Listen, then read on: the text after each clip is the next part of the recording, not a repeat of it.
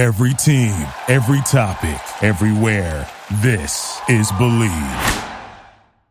It wouldn't be the holiday season if there wasn't candy, right? Celebrate the holiday season with the Holiday Crush. They've sprinkled candy with a holiday theme and fun-packed challenges every week for 5 whole weeks, finishing on January 4th. The more challenges you complete, the better your chances of unwrapping delicious rewards. So, are you ready to crush the holidays? Play the Holiday Crush now. Download it from the App Store, Google Play, or Windows Store for free. Terms and conditions apply.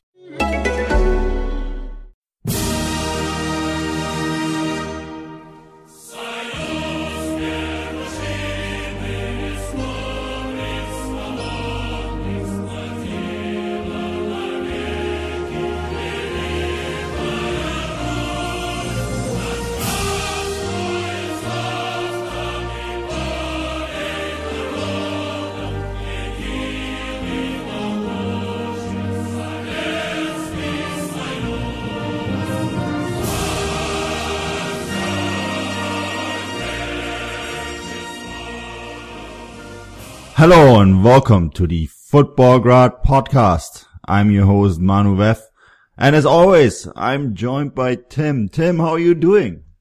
Good. I missed a couple of episodes, but I'm excited to be back. Miss you guys, and I'm excited to talk about all the weirdness of Russian Football League. Yeah, we got a few. We got a few today. Glad to have you back, Tim. Thank you. I know you went out with a little bit of a leg injury.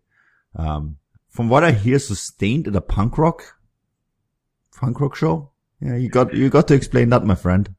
Yeah, well, I have had an ankle injury, but I hosted a big Rocket from Russia festival, and my band played. So I used your device. I did like a proper footballing tape with like one of those blue tapes, which is like the footballers play when they use it, and then took 4 Advils, and I was dancing almost like I didn't have an ankle injury. So it was great. Thank you so much for your doctor advice. I need to point out here, I'm not a physician, so if you go out there, anyone listening to the show, and you're taking that amount of Advil, I am not a physician. Completely at your own risk. Tim, we're not alone. We're also joined by Andrew Flint, all the way over from Siberia. Andrew, how's it going? Oh, not too bad, boys. Not too bad, thanks. I'm at home, which is a bit of a novelty in the last couple of weeks. So, yeah, it's good to be back. And Tim, yeah, really good to have you back too, buddy. I was worried that your legendary one-legged leaps into the air off stage would be in trouble with your injury, but I'm glad to know you soldiered on. Yeah, it's actually funny. Like, I watched the video from our performance, and I don't remember that because I was in the moment, but it's really funny to see me looking on one, jumping all around the place on just one leg. It looks fairly strange. I usually fairly, animated and, danceable on stage, but, this was a kind of different approach to dancing just on one leg, and it looks interesting. Have to look back at the video Football Grad special. Tim bucked the draw at the at the Rocket from Russia festival with one leg. One leg performance. Yeah, boys, we have to, this segment is called Short News, but I feel like we're gonna spend a little bit more time on it today. Andrew, let's start with a player who, the last time he completed a transfer, was supposed to go from Girondins Bordeaux to Roma, and then at the last moment decided to sign for Barcelona instead. It's fittingly enough Malcolm in the middle, right? So, what's the latest on that? Well, I have to be honest, this has really, really taken me by surprise, this one. Malcolm, the Brazilian winger, who's barely had a look in at Barcelona, to be fair. Barcelona signed him for 40 million euros, I think it was. And Zenit are on the verge of signing him. Now, I'm really surprised by this for a number of reasons. Firstly, that Zenit, I mean, okay, yes, Malcolm is a top quality winger, But in one sense, I don't think Zenit really need yet another attacking midfielder, winger, forward. They have so many in their squad already. They just signed Alexei Suterman, for example. I know he's not Malcolm quality, perhaps, but he's certainly RPL top quality. Secondly, it's the amount of money that they're spending. He's spending 12 million on Douglas Santos. Doesn't sound like a lot by Zenit standards, but we all know that Gazprom have been saying for the last 12, 18 months, the club have got to become more self-sufficient. They've had 3 years without Champions League football, so FFP-wise, it's going to be very, very difficult to justify this, to be honest. So for about 40 million euros, we believe the fee is supposed to be. Javier Ribalta is in the Barcelona offices apparently as we speak, as we record, to finalise the transfer. And it looks like it'll be arriving in St. Petersburg for a five-year contract. Come out of the blue, that one, and it equals the record transfer in Russian football as well. So it's quite a big move. Yeah, and that record transfer was, of course, Hulk and Witsel, right? So, a new era of Hulks and Witzels at Zenit. Yeah. I mean, it's not what we thought, Manu, from Zenit, is it? At this point.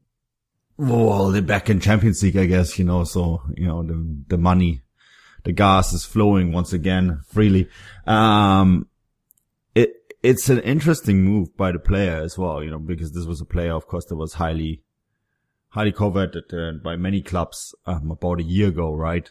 Linked to Bayern, linked to Roma, and then finally signed by Barcelona.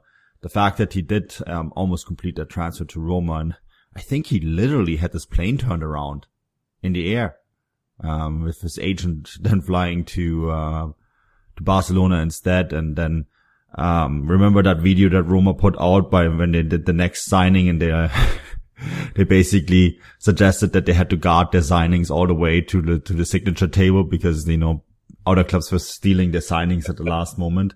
That was because of Malcolm. And, it's interesting that that he's now completely fallen through at Barcelona and, making a move to Zenit, I guess just for the Champions League football. He's a really good player. He's a player that we had a couple articles on Fußballstadt and Football Sedage. So really curious to see how he's going to do in Russia. Once the deal is done, of course, there will be a little bit of an article on him as well. Tim, speaking of transfer mayhem, let's sort through this long list of names that I have here in front of me. Let's start with Fernando de China. That deal is done, right? Unfortunately, yes. That deal is done, and also the Luis Adriano left the club. In general, if you just go through the list of the players who won the league with Spartak just 2 years ago, we only have GK, Yeshenko, Selihov, Rebrov, and Jano left. So pretty much the remainder of the squad, and Melgarejo, sorry. The remainder of the Champions team squad is gone, and Spartak has gone through the massive rebuild. And there's some rumors about the incoming transfers, but those two transfers, especially Luis Adriano and Fernando. Fernando is the brain of the team, the players who had the most of the balls, who really was orchestrating the game, and Luis Adriano, who is the very intelligent striker who always was, providing some kind of magic, and he always was really holding up the ball up front and earning very important free kicks, which Fernando sometimes was converting. So it's really two big transfers. I am very, disappointed. I'm really kind of losing the passion about the whole what's happening with Spartak. I will never lose the passion for the club, but the current state of the team just doesn't really excite me.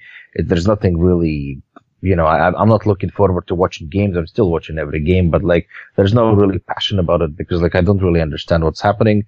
The team is completely in shambles. There's no game plan. The coach doesn't know what he's doing. I'm not sure if the president has some kind of strategy, and it really looks super shambolic, and I'm not excited about this. Yeah, I feel you, because we're going to talk about the results, of course, in a moment. Tim, though, there is some rumors about players coming in. First and foremost, and Andrew is gonna get a laugh out of it, Russia could soon welcome another 2014 FIFA World Cup winner. He's better this one, though. He's much better than the previous one. Okay, you say that. Anyhow, Tim, what's the latest with André Schürrle? Well, apparently André Schürrle might join Spartak on a 1-year loan with the opportunity to buy him for 8 million euros. It's not a must buyout offer. They can take him or not, but he will be making roughly, according to the rumors, $3 million in Russia for 1 season. And like I said, it will be 1-year loan. Apparently, he's completing his medical today, and he even picked the number 20 shirt, and he might be joining, might be officially announced tomorrow. But again, we'll never know. Like you said, the Malcolm transfer was a perfect example when the player was almost signed, sealed, and delivered, and then went to the different club. So, I'm not, holding my breath over this transfer. André Schürrle didn't really have a wonderful past few seasons, but again, at the same time, he is the top class player for the Russian Premier League, and maybe he will he will play. Also, there are a couple of rumors that also the Henrik Larsson's son from Sweden might join the club, and also Thiel from Azad Alkmaar, who is apparently a very, very I've never seen him play, but apparently he's a very, very interesting, very smart, and very attacking-minded player. Who might join for Spartak for different rumors from 10 to 15 million euros. So there are some rumors about incoming transfers, but I'm not sure who the players will play with, because the rest of the squad is fairly mediocre, even by the Russian Premier League standards. So I'm not sure what's even happening. But yeah, once those players will be in the team, we'll see. But so far, I'm not sure if they have even enough professionals to play in next derby game against Dynamo, which will take place this weekend. This would be a perfect transition to Dynamo, but unfortunately I have a little bit to add to when it comes to André Schürrle. Actually, I was curious what you will say, because you know him better than we do.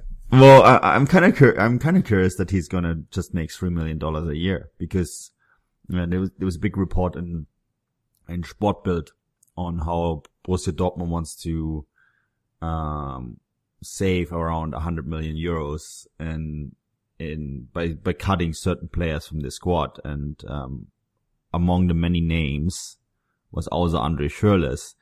Now they're not expecting, of course, to make a huge chunk of money from this transfer. I think actually the loan to buy is a likely scenario here, but he makes 7 million euros a year in Dortmund, and so that's a big chunk of money. Now, of course, you have to keep in mind that in Germany, the tax man takes about half your salary, right?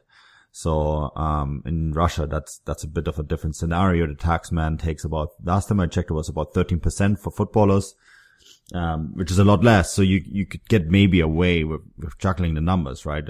After tax and so on. But, that number makes me think it's probably going to be a bit more.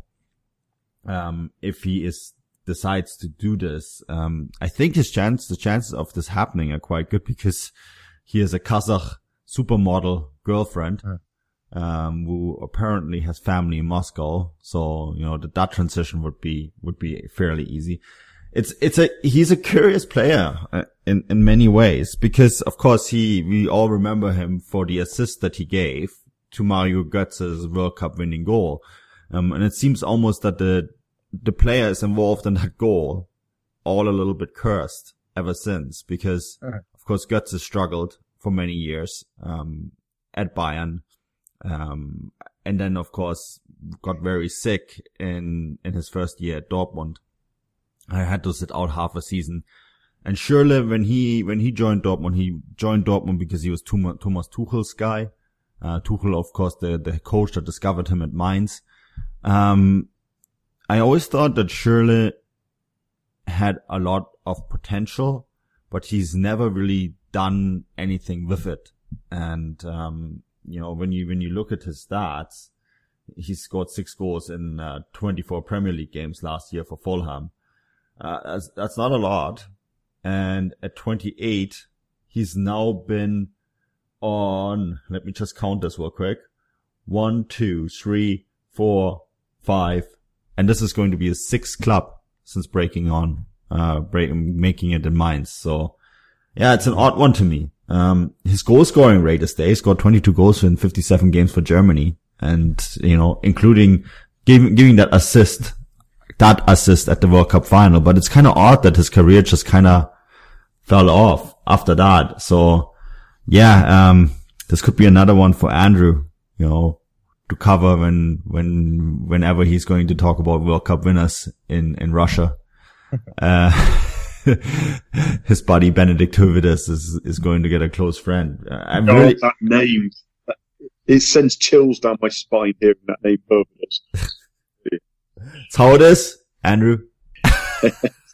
Well, yeah, I mean, you actually, just one little thing, Manu, you mentioned about Schürrle perhaps not quite fulfilling his potential that you saw early on in his career. What I would say is, as a mitigating circumstance in the last season at Fulham were an absolute car crash for the club, rock bottom of the Premier League. They brought in a lot of big name players. Jean-Michel Seri, who was at one point rumoured to be going to Barcelona a year or two ago, he ended up at Fulham. They were terrible. So to score 6 goals in 24 games for Fulham is actually not a bad achievement.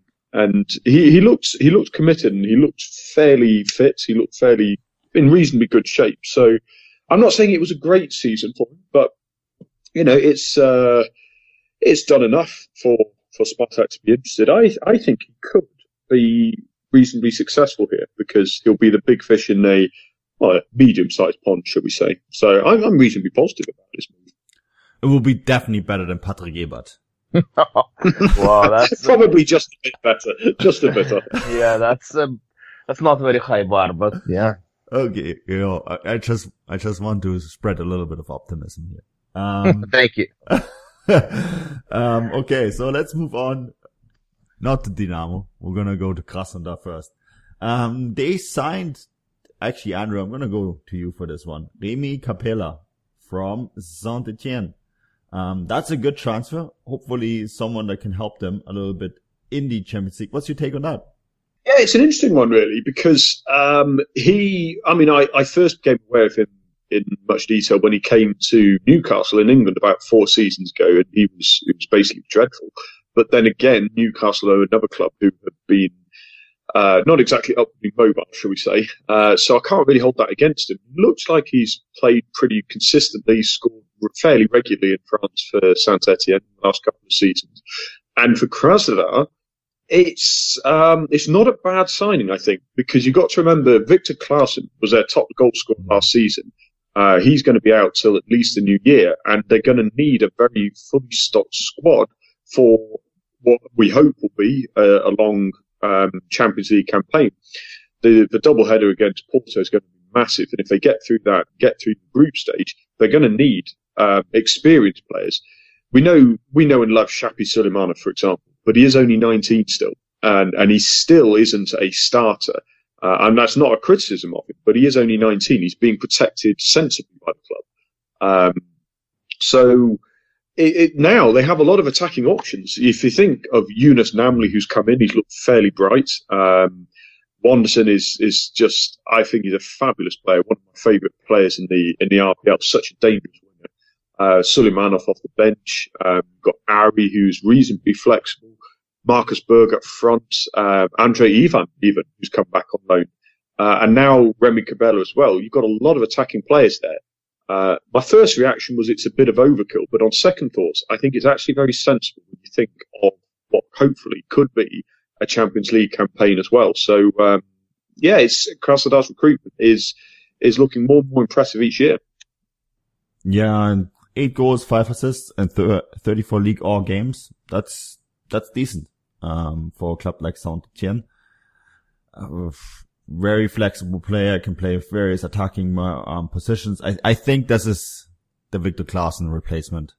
When you look at the players that is signed before that, this is the player that probably comes the closest, in terms of what he can do in that position. So really curious to see how he's going to get on. Of course, Krasnodar, and we're getting to results in a moment. Next up against Zenit on Saturday. Big match for them. Will be interesting to see how he's going to do in that, because that's probably going to be their big Champions League test. Boys, now we get to the best transfer.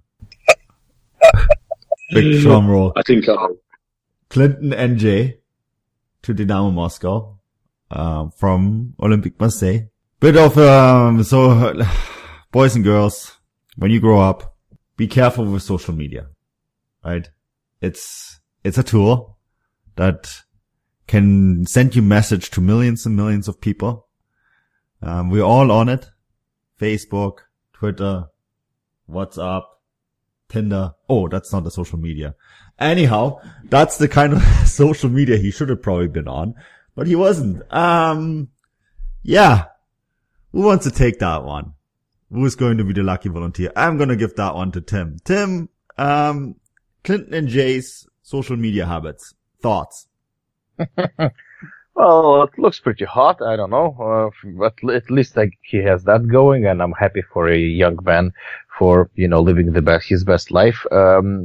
Lots of footballers do that.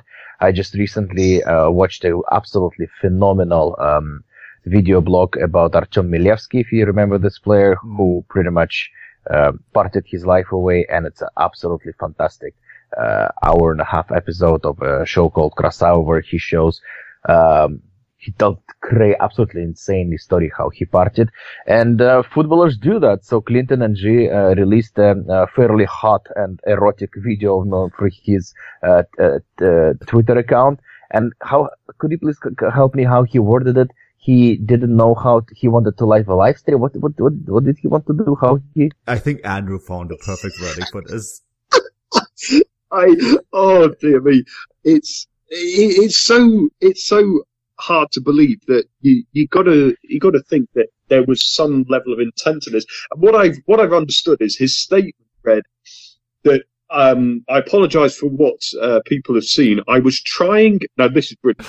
I was trying to read the news on my phone, and I pressed the wrong button. Now, just bearing in mind the type of content that Tim has just described that came, so we know what he was literally about to do. And he's trying to tell us the moment before he enjoyed himself with very few clothes on, he wanted to read the news first. I mean, at least if you're going to lie, Clinton, come up with something vaguely believable, like, I was having a quick look at some hot girls on Twitter or something.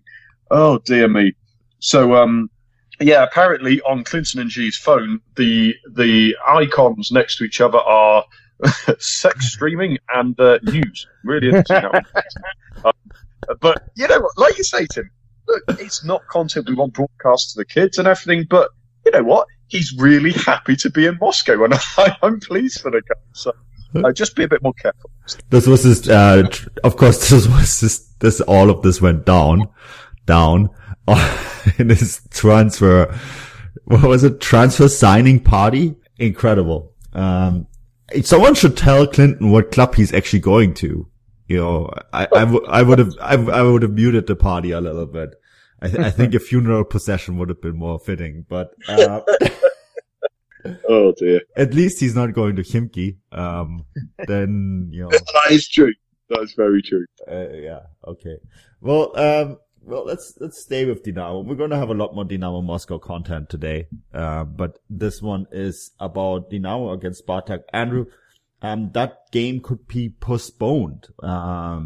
Explain to me why.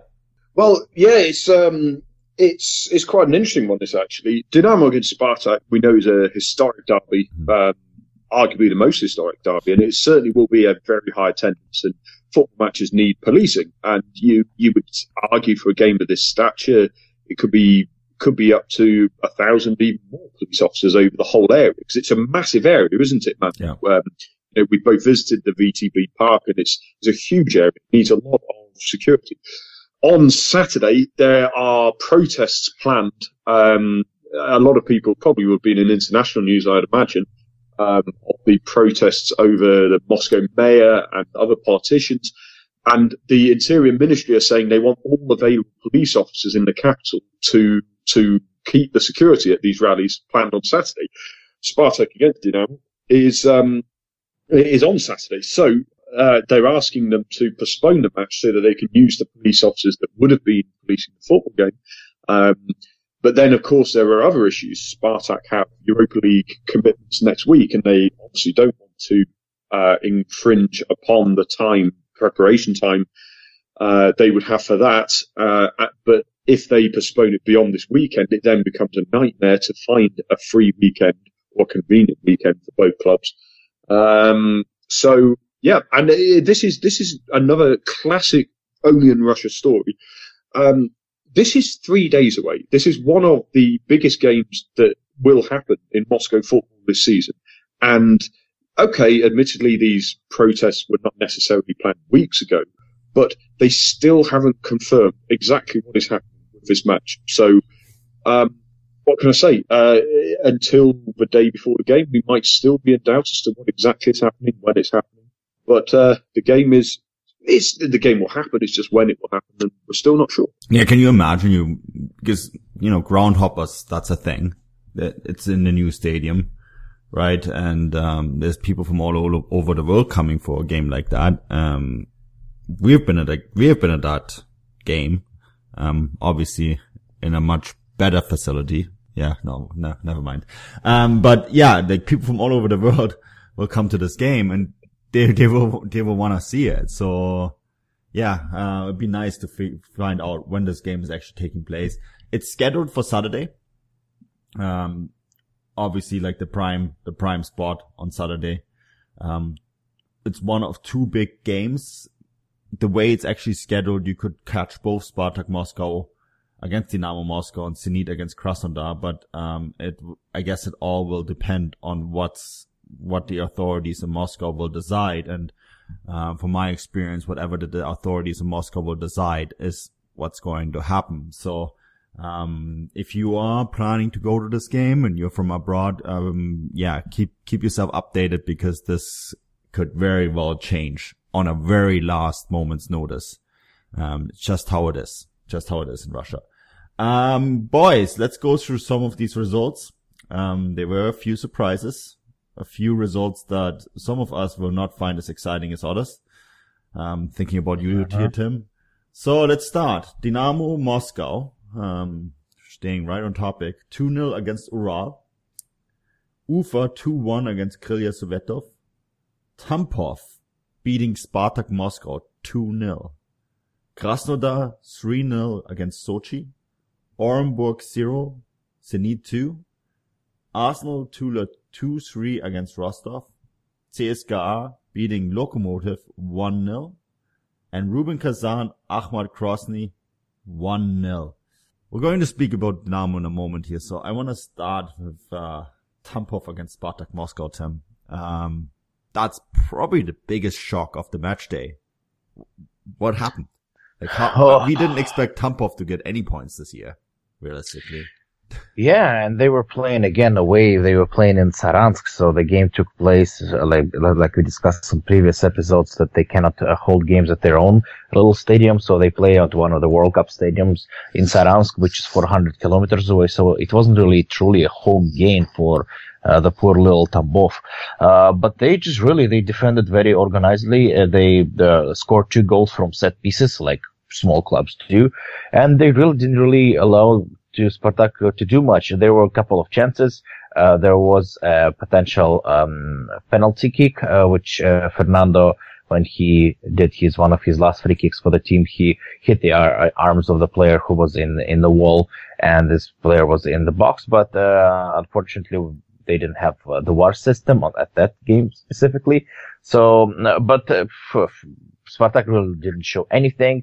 They hit the post 4 times, but out of those 4 times, three times was like kind of outside of the post, so it wasn't really a dangerous kick. So yeah, I cannot really explain what the coach Oleg Kononov, what kind of system he's playing, what Spartak is trying to do, because there's really no concept of the football game. It's really painful to watch because really nothing really is happening. And Fernando was orchestrating all the game and had the ball and tried to deliver the balls in the different areas of the pitch. Now he's gone, and I have no idea how the team will play because really there's no brain in the team, and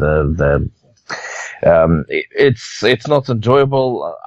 It looks like Tambov absolutely fairly won 2-0, and congratulations for their first win in the Russian Premier League. Tim, when I look at these stats, it almost looks like I'm looking at a team like the old Krasnodar when Kononov was there. You had 66% possession. You strung together. You completed 86% out of 544 passes. Compare that to the just 290 passes that Tambov played, and they only completed 72%. The game plan to me seems like possession just for the sake of possession. Exactly. So when you look at what's lacking, because overall shots you had 23-9 for Spartak, but on actual shots on target it's actually 5-4 for Tambov. Mm-hmm.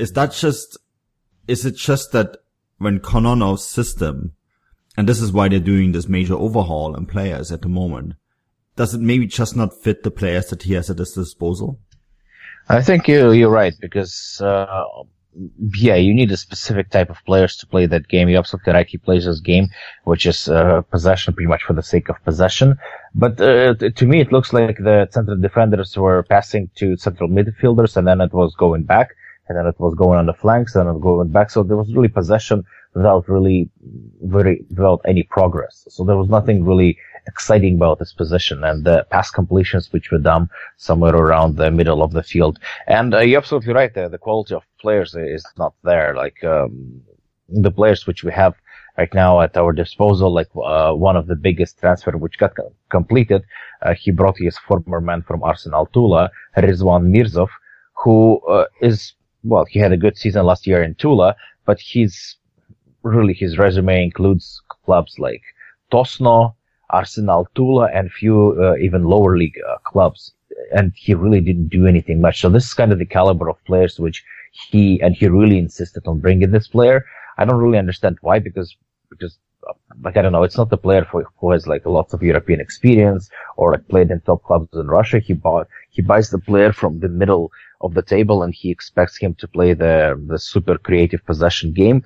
I don't really understand this whole, but you actually summarized it very, very well. It's possession for the sake of possession without any plans, and then once we lose the ball, we're facing a very dangerous counterattack, and that's how the set pieces for Tambov's goal came into play. So the quality of players is not there, especially with now when Fernando is gone. I'm not sure who will be doing all the work. Roman Zobnin, who is one of our best players and Russian national team player, he's not having the best time, and I don't think it's because of him. I don't think he really understands his role in the team. And the rest of the squad, I don't really see a particular leader right now who can change the game. So it's pretty depressing. Yeah, I've seen a few Massimo Carrera tweets in my timeline. I get a very good sense of how Spartak fans feel at the moment. Yeah. All right. With that sigh, we're going to go to the Moscow derby and bring Andrew back in here. Andrew, you're doing the preview for all the games every week on footballgrad.com. And of course, the Moscow derby. Any Moscow derby is always, a main event. The CSKA beating Lokomotiv 1-0 here. That's, at a first glance, a little bit surprising when you look at the final standings of last year, isn't it? Yeah, I mean, last year, Lokomotiv did what Lokomotiv do. They closed out results, and they scored, I believe, in the top 5, they scored more second half goals as a proportion of their total goals scored than anybody else. That's what they do. They wait it out, basically. And it wasn't the best game, if we're being brutally honest. it was interesting, I suppose, most of all, for the first penalty awarded by VAR in Russia. And it was the right decision in the end. Chalov was tripped by Murilo Sequeira, New Brazilian centre-back. But in classic Russian fashion, it took about a minute between contact being made in the box and the referee actually being told, by the way, you need to look at this. And it brought up a whole load of confusion. Play continued up the other end. Horder Magnusson was booked for a foul. And then the referee went to look at the monitor by the side of the pitch and eventually awarded the penalty, which Fyodor Chalov scored. Now, under the new IFAB rules, if a booking happens after the incident for which VAR then awards a penalty, and the booking was for a dangerous opportunity, the booking should be rescinded. Nobody has confirmed what's happened with that yet, so there's still confusion over it. That was quite interesting actually to see Dmitry Baranov. He was sledging, talking in Chalov's ear the whole way to the penalty spot while he was carrying the ball. But he didn't manage to put him off. But the game itself was very even. Possession was almost exactly 50% each. Both had similar pass success percentage. Aerial duels won. Tackles were relatively similar. Lokomotiv made a few more tackles, but it was a relatively uninspiring game. But CSKA were the more organised of the two, and they managed to close out the game. So it's a big win for CSKA, that, because I felt they performed extremely well, considering how much their squad was overhauled last summer. But they always fell slightly short in the big games, whereas now that's the first win they've got for a big game this season, and it's a good start for them. So we'll see how Loco respond. Yeah, these games are always interesting. When I look at the stats, Andrew, the one thing that stands out, you mentioned the passes being very similar. The pass accuracy on both sides very low in this game. Does that somewhat reflect the maybe somewhat lower quality of what is usually a high quality game? Well, I think it reflects more just the importance of the game. And I know it sounds odd given that we're talking only 3 games into the season, but that's 10% of the season gone already. Already these games, they are important. If you look at the teams, there are a lot of very good passers on the pitch there. You've got Christian Bištović and Akhmatov in the centre for CSKA, and they've got some quick runners ahead of them in Vlasic and Sigurdsson. Mario Fernandes, you'd even included that he gets so far forward. So there's always plenty of options for them to pass to. And Kutroviak was very deep in this game, so his pass percentage should have been very high. So it's a little bit surprising, I guess, given the quality of player, but I think it spoke more to the occasion than the quality, and perhaps the ability of both sides to control their nerves. But, in the end, CSKA just about did enough. Yeah, absolutely. And as you said, the beauty of the Russian Premier League is that these games do matter because there's only 16 clubs. So, results have a much bigger impact than they have in most other leagues in Europe. Now, I want to go to your club, Andrew. Losing 2-0 to Ural, to Dynamo Moscow. Not a great result. But we're going to mostly talk about this because of Dynamo, because other than signing erotic strikers from Olympique Marseille, there's a lot going on there. First of all, the result, that was Dynamo's first win of the season. They previously drew 1 and lost 1. But there's so much going on. Let's talk about this match first. Their home win against Ural. And then we'll talk about a lot of the things that are going on behind the scenes, because this is a club that's once again in turmoil, but probably in positive turmoil, at least for now. But this result, 3 massive points for them, right?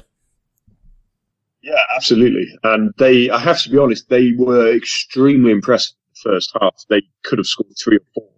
And their counter-attacking was just so quick.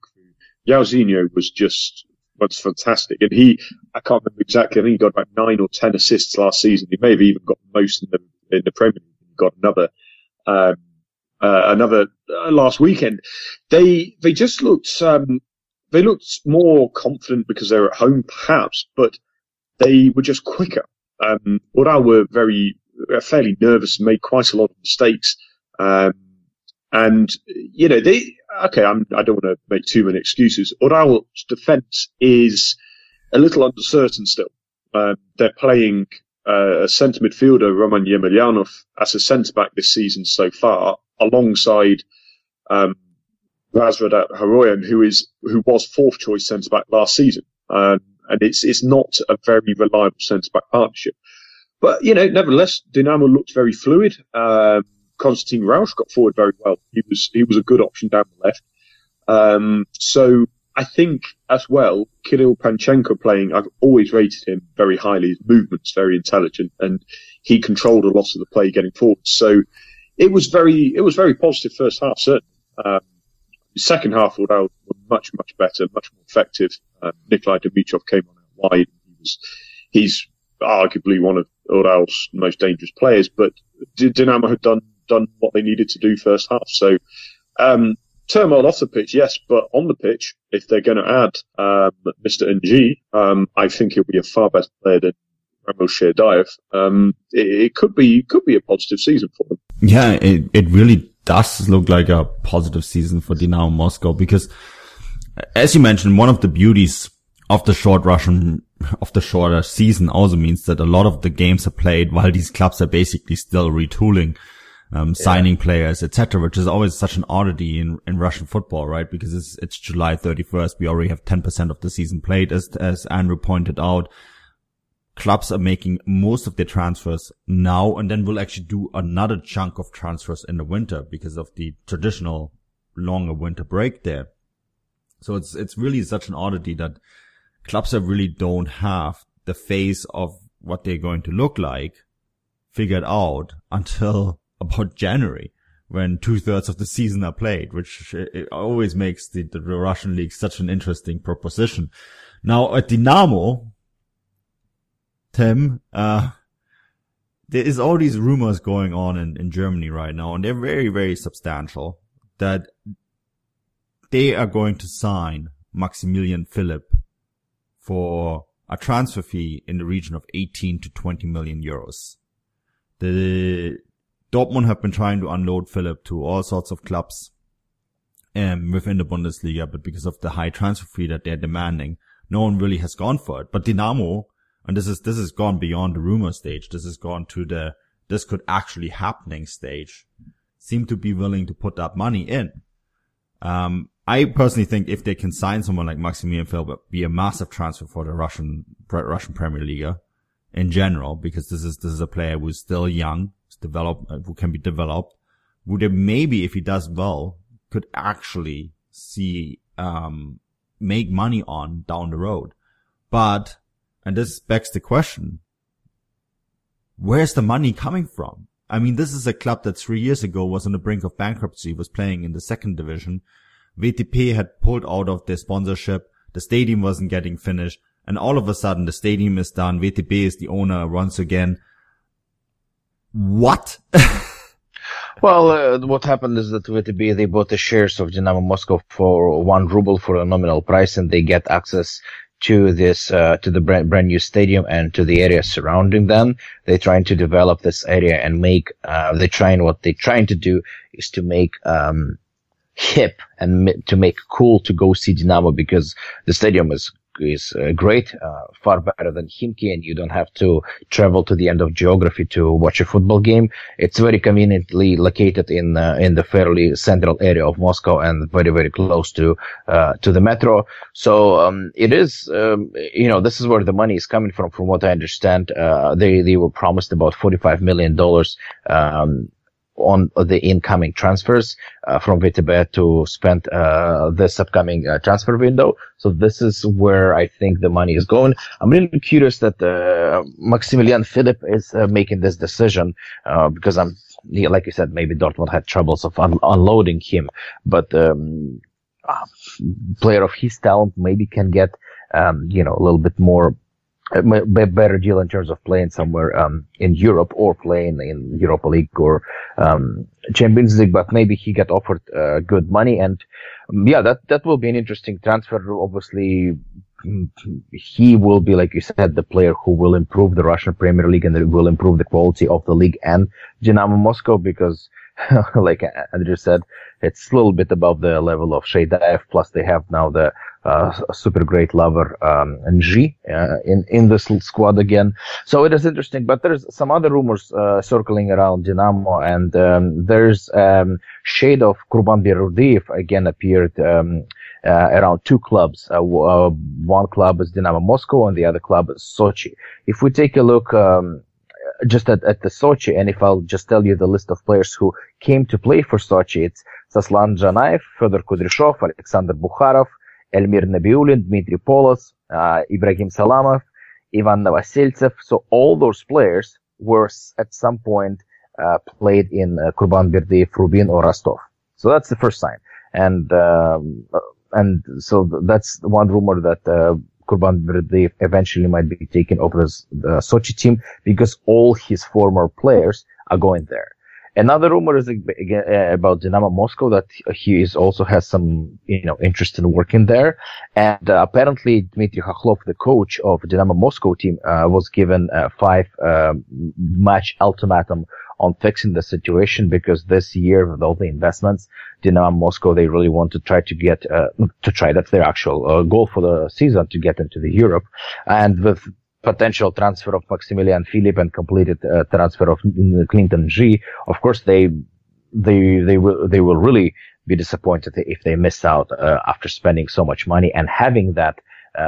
Like I said, the general VTB plan is to make this area, to develop this area, and to build infrastructure about the stadium. Obviously, to fill in the stadium, you need good players, you need good results, and you need European football. So it is not only a sporting plan, it is also a business plan. And apparently they're not sure that Dmitry Khokhlov, who is apparently still young coach, is the right man for the job.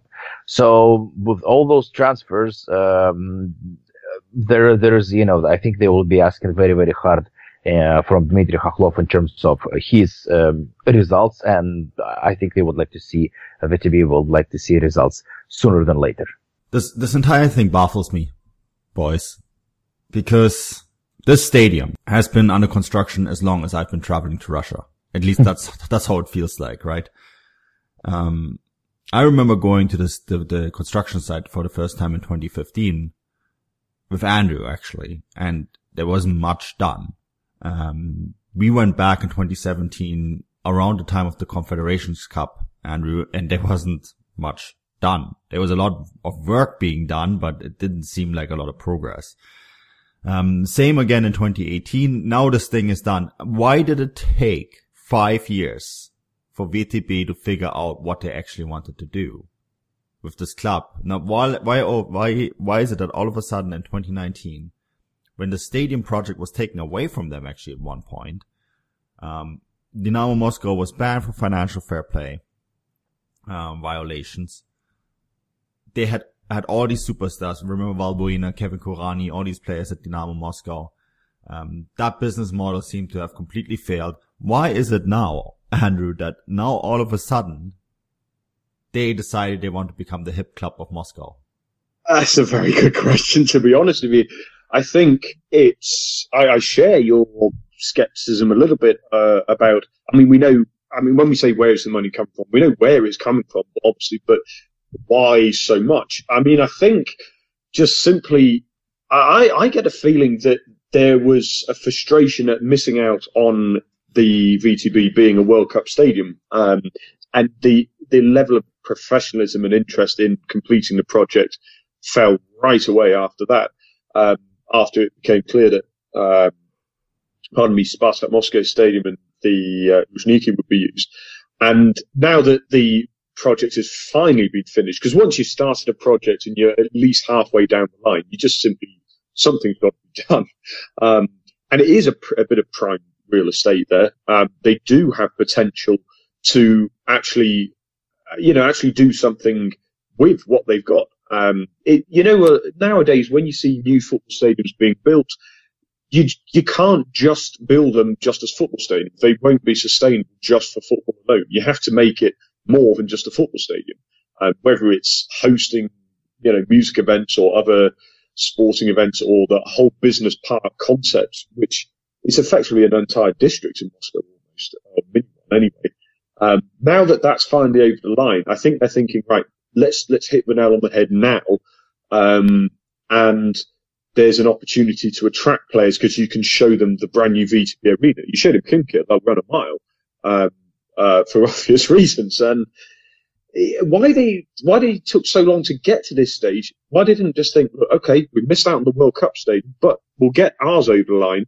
We'll get back online after the FFB, relegation and the fire sale that followed. It's taken them a year or too longer than I thought it would do. But I think they just finally realised, well, you know what? Why are we hanging around? We've got money to spend. Let's spend it wisely, and we've now got the facilities to spend. We can get players in, and that's the thing about mid-table in the Russian Premier League. It doesn't take a lot to make that leap from mid-table to challenging for European places. The biggest jump will be from 6th, 7th, 8th into 5th place, which they need for the Europa League. So I personally don't think they will have enough, even if they do bring in Philip and Mr. G. But it's interesting to see them try. Yeah, I still don't get the concept of what's happening here.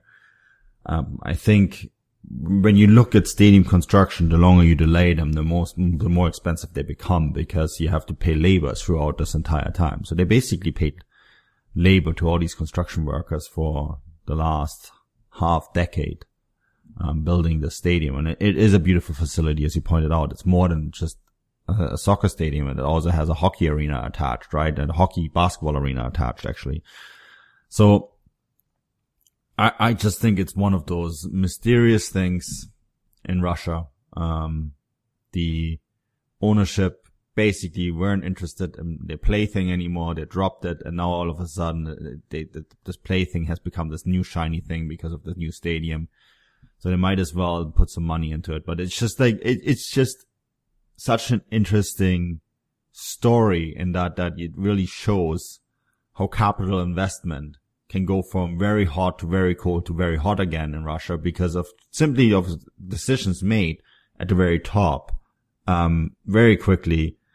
So it's such an oddity, and I'm really curious to see how long this time Dynamo Moscow, if this is a more sustainable project. I thought the whole idea of Khoklov, the head coach, is that he was young and that he's going to build this young team. But as Tim pointed out, there's Bedeev already waiting in the wings. We all know he wants a job in Moscow really badly. Although I think the sun in Sochi is probably going to be very enticing for him as well. So I'm really curious to see how this time it's going to work out, because, it always seems like that with Dynamo, you never know what you're going to quite get. So, we're going to stay tuned on that one. I want to finish this program, boys, with Andrew's travels. Andrew, you are the official foreign correspondent of FC Tyumen this season. You got to explain that more to me. Yes. This is going to be the best part of the podcast.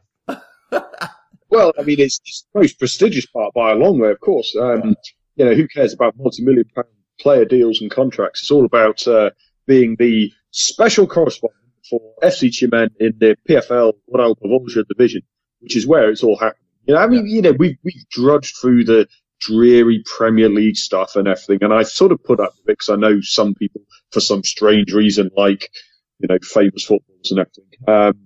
But yeah, so we're 3 games into the season. I've been to Ulyanovsk, I've been to Chelyabinsk, and let me tell you, when you've been 3,000 kilometers to see a team lose, it's not the most satisfying experience. But I am getting to spend time with the team, spend time with the coaching staff, and a lot of surprising things, to be honest.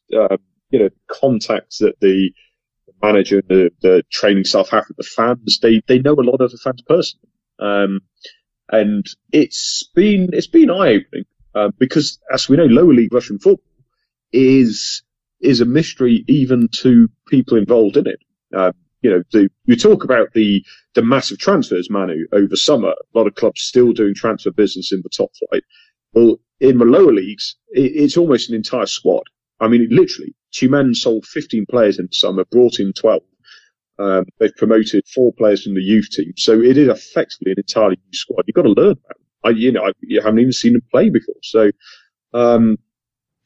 so far so good. We had a last minute extra time winner overhead kick in the Russian Cup. 1-1 lost one in the league, and Zenit Izhevsk, who are top of the table after 2 games, are coming to Tumen on Thursday, tomorrow night. So it's all go. Yeah, so the Ural Privolzhe is basically the Champions League of Siberia, right? That's what you're saying? Absolutely, 100%. Absolutely. Yeah. It's guys, look, I will be writing some updates to give you guys a taste of what it's like at this level. You can find that on footballguru.com over the season, but just to give you one example of the madness, there are 12 teams in the division, and it covers quite a large area. The longest away trip is 1,500 kilometers. So originally, before the first game of the season, it was a very simple league format.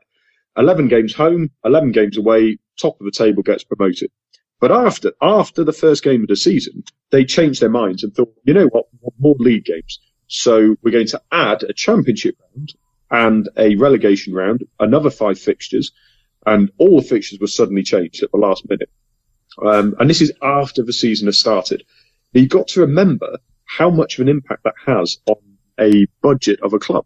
We're talking, $3 million is probably more than most clubs have for their entire season budget, for salaries of the training staff, playing staff, for the rent of the stadium, which almost none of them own themselves, for travel, for accommodation, and they suddenly add another 5 fixtures. So, how this league will end up, I don't think even they know, yet alone us. Yeah, I love it. Absolutely love it. I love the fact that there's some really big names in this league, like Kamaz, Andrew. This is a club that played against the mighty 1860 at one point in the UEFA Intertoto Cup. You remember that competition? Brilliant competition. Oh, brilliant competition. Yeah, I remember how Kamaz came to town. This was, of course, at a very different time. Looking at it geographically, I mean, this is like right smack. Some of those teams, there's a lot of travel involved. So, yeah, I can't wait to hear all about your travels to see teams like Zenit Izhevsk, Akron, Chelyabinsk, Lada Togliatti. Love that name, Lada Togliatti. It's, of course, named after the Italian communist Togliatti, who I think he stole the Fiat plants and brought them to Russia, so they could build Ladas. Yeah, just amazing. So yeah, we're really looking forward to hearing your updates on the season. It's going to be a long season for you, I think. And actually, guys, live on this podcast, Tim, are you sitting? I'm actually laying. Okay, cool. Andrei Schürrle to Spartak Moscow is done. Nice. There we go. Yeah. At this very moment, my phone just did the thingy. So yeah, that transfer is done. I think that's a good point to end the podcast. So first time ever, live breaking news on the Football Grad podcast. Andrei Schürrle is going to join Spartak Moscow. Tim, other than watching Andrei Schürrle at Spartak Moscow, what are you up to the next few days? Oh, you know what? It's actually been a very, very crazy summer for me. I've been absolutely bombarded with work with organizing Rocket from Russia Fest, which is like an annual music festival, which I host. This year it was an insane amount of work, and I decided that for the rest of the summer I'm not gonna do anything. I'll just enjoy my summer and try to recover because it was an insane amount of work. I'm still arguing and like fighting against the Spartak Moscow club on Twitter, so if anyone wants to read all my retweets and all my things, you can do that on Russian Team 61 and on Instagram, Rocket from Russia. Brilliant stuff. And Andrew, other than traveling around the Siberian Champions League, what's going on in your life? To be honest, I don't have much time or space for anything else at this rate. But no, I mean, that's my main focus over the next few months. Yeah, like I say, footballgrad.com will have some previews, and looking forward to European previews for the big clubs, or well, the insignificant clubs I call them, but other people think they're big. And yeah, I'm on Twitter. I'll be doing a 24-hour podcast. I'm going to plan. It's going to be a lot of preparation, but that will be taking place sometime in September. So you guys will get an invite to join in at some point, but I'll explain more details when it comes to it. Fantastic stuff. And you will, of course, keep us updated on that as well on the Football Grad podcast. Well, guys, you can find me and everything I do, at Football Grad Live, but also on my Twitter handle at Manuel Vef. This podcast, of course, the Gegenpressing podcast, which will come back very soon. Then, of course, I am going to be in Germany for 2 days. You heard that right. I'm flying to Germany for just 2 days to cover the DFL Super Cup. So there will be lots of content coming your way from that. Yeah. And that's it. We'll be back next week. Until then, dos vidania.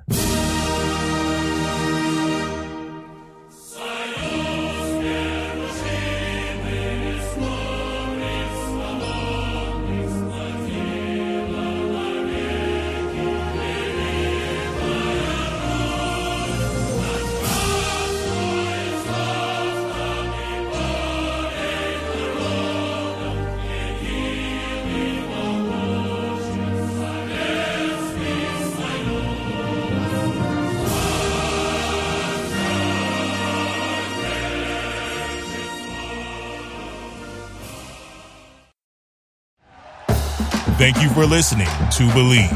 You can show support to your host by subscribing to the show and giving us a 5-star rating on your preferred platform. Check us out at Believe.com and search for BLEAV on YouTube.